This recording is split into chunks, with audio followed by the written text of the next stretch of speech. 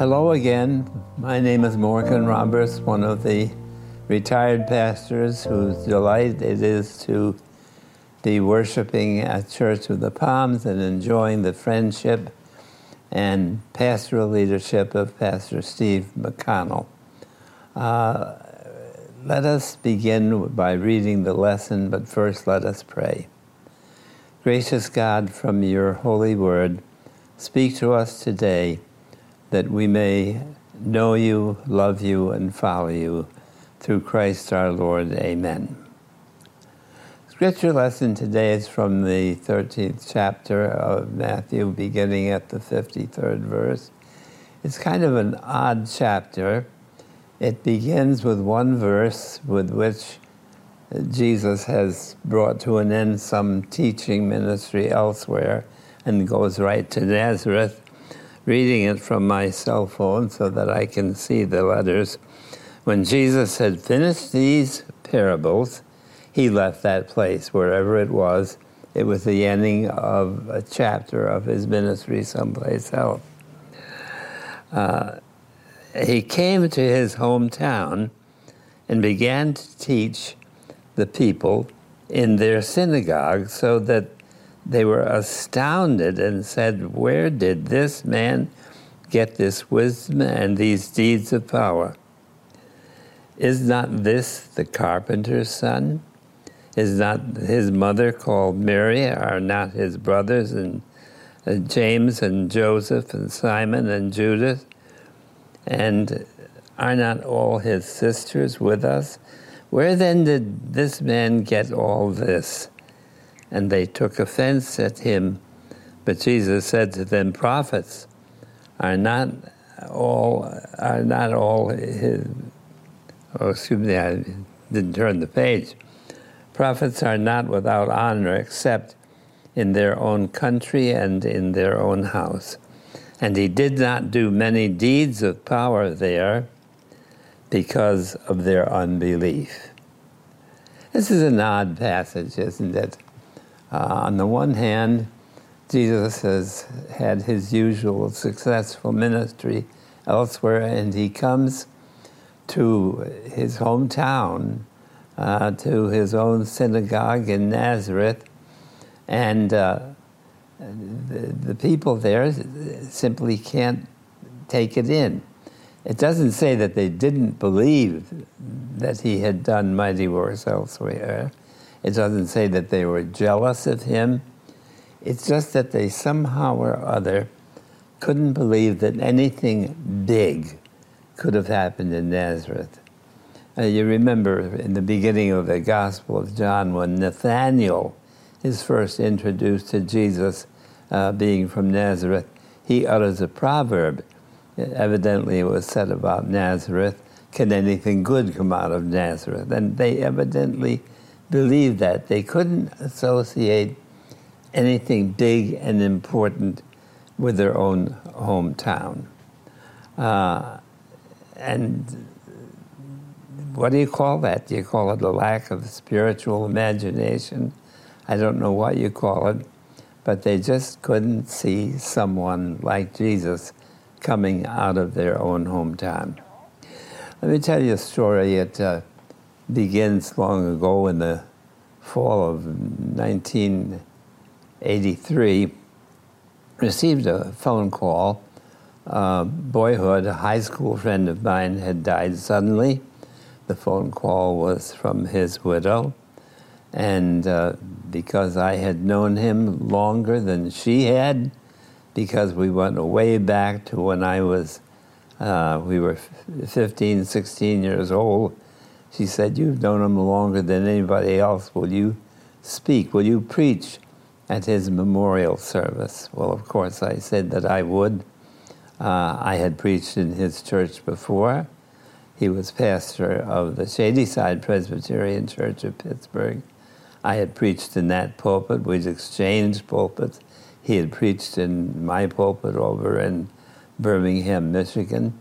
And so that's the way it began. And at the end of the service, before we parted, some officers of the church said, "Could you Could you give us some ideas of who would be a good successor to Bob Holland? You know our church, you knew Bob, you preached here.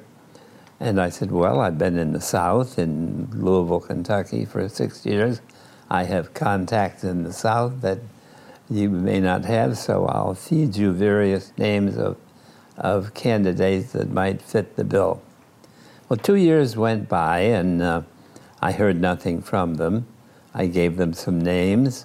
Evidently, they didn't work out. But I was in Pittsburgh. I was delivering a lecture series at another church. And I noticed members of that committee were there that day, and I said to a friend of mine, what are they doing here? And he said, looks to me like they've come here to hear you. So they talked to me after the service and said, we need to talk to you. So before I went to the airport the following morning, they took me to someone's house, and they said, you're the one, we think you should come here. I said, well, let me go home and pray about it. And I did that, and I finally said yes to them and became the pastor of First Presbyterian Church, of Shadyside Presbyterian Church of Pittsburgh. Well, what was interesting, when that was announced, my call to that church, I received a letter, and the letter was from someone who had been at Bob Holland's memorial service where I had preached 2 years ago. And he wanted to meet me.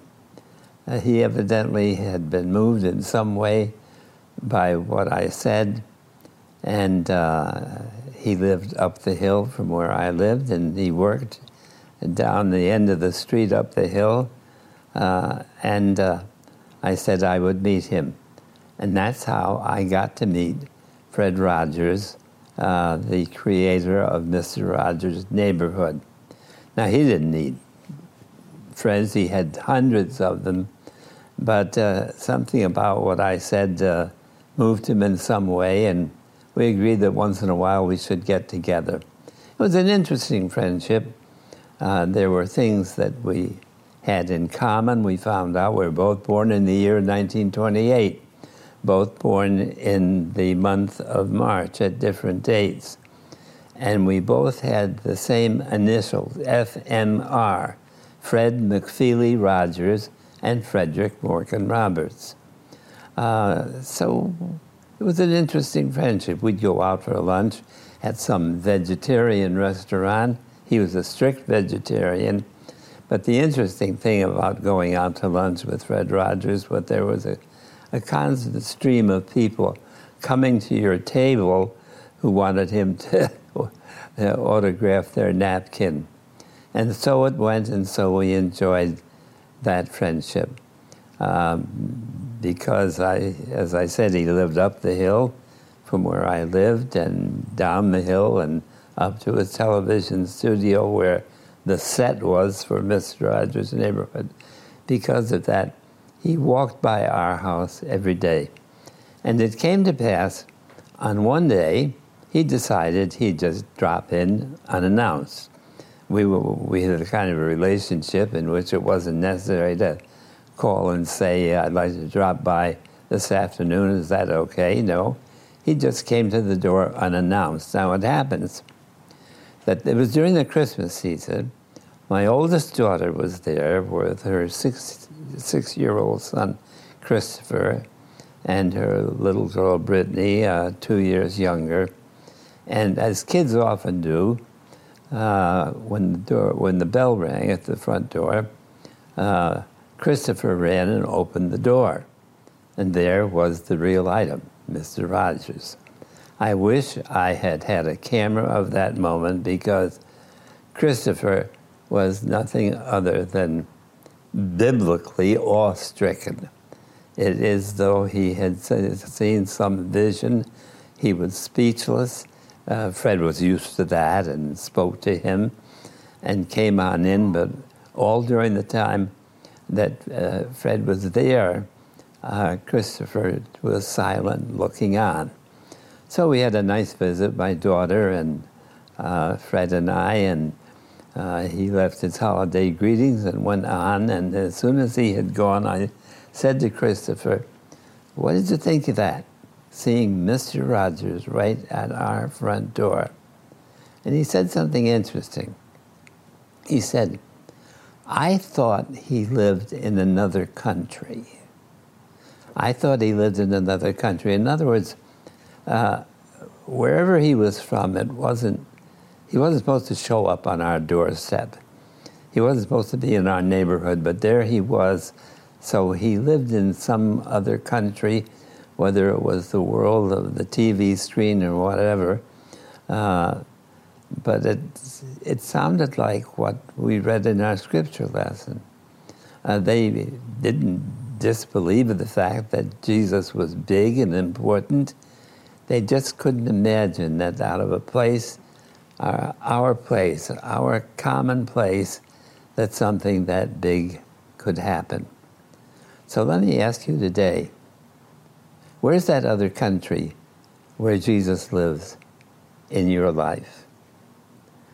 Where is it? How would you describe it? And people describe it in different ways. They'd say, well, the other country where I seem to find its presence is in church. And for some people, that's the way. They need a church to feel that they're in contact with God. I had a cousin, Joe, who drove a truck in New York City, but every day he found a place to park that truck so he could go to some church and pray. There was something about a church building that helped him pray.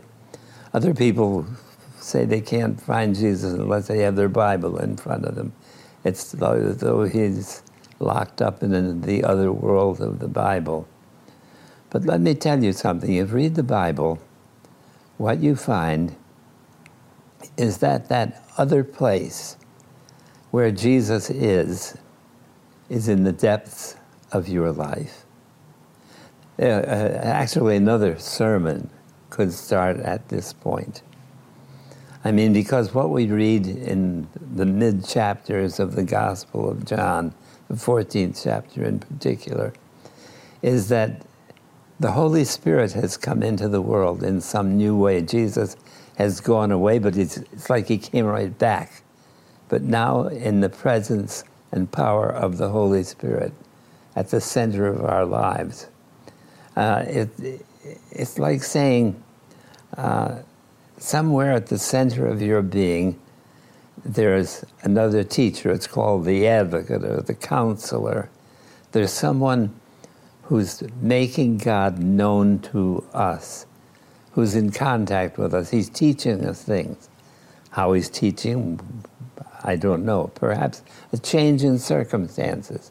Some new pastor, some new teacher has come into our experience. Perhaps it's a book that someone handed us. And try reading this, and that book begins to start something new going. The beginning of C.S. Lewis' journey toward God began in a railroad station when he wanted something to read on the train, and he picked up George MacDonald's Fantasties, and he says, reading that book, my imagination was baptized. However it happens, God is working in your life to make Jesus known. And whether it's a book or a teacher or something you hear over the radio, you're not alone. There's someone who's making God known to you.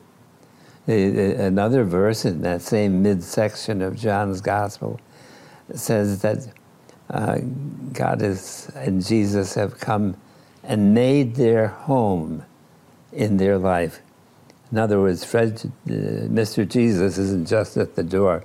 He has come, made his home with us. He's living in your heart, finding all kinds of ways to make your experience of God meaningful to you. I don't know what they may be, but make no mistake of it. You're not alone. God knows you. God hears your prayers. He even hears what you really mean by those prayers. He knows you. He cares for you. There's never a moment when he's not making himself known. There is that other world in which he is living, making himself known to you. So we can sing in that gospel hymn, He lives, He lives. Christ Jesus lives today.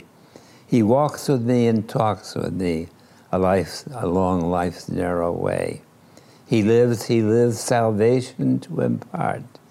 You ask me how I know He lives within my heart. God bless you and make you aware of the ways in which Jesus, at the very center of your being, has made his home. And may God make this come true in many ways for you. Amen.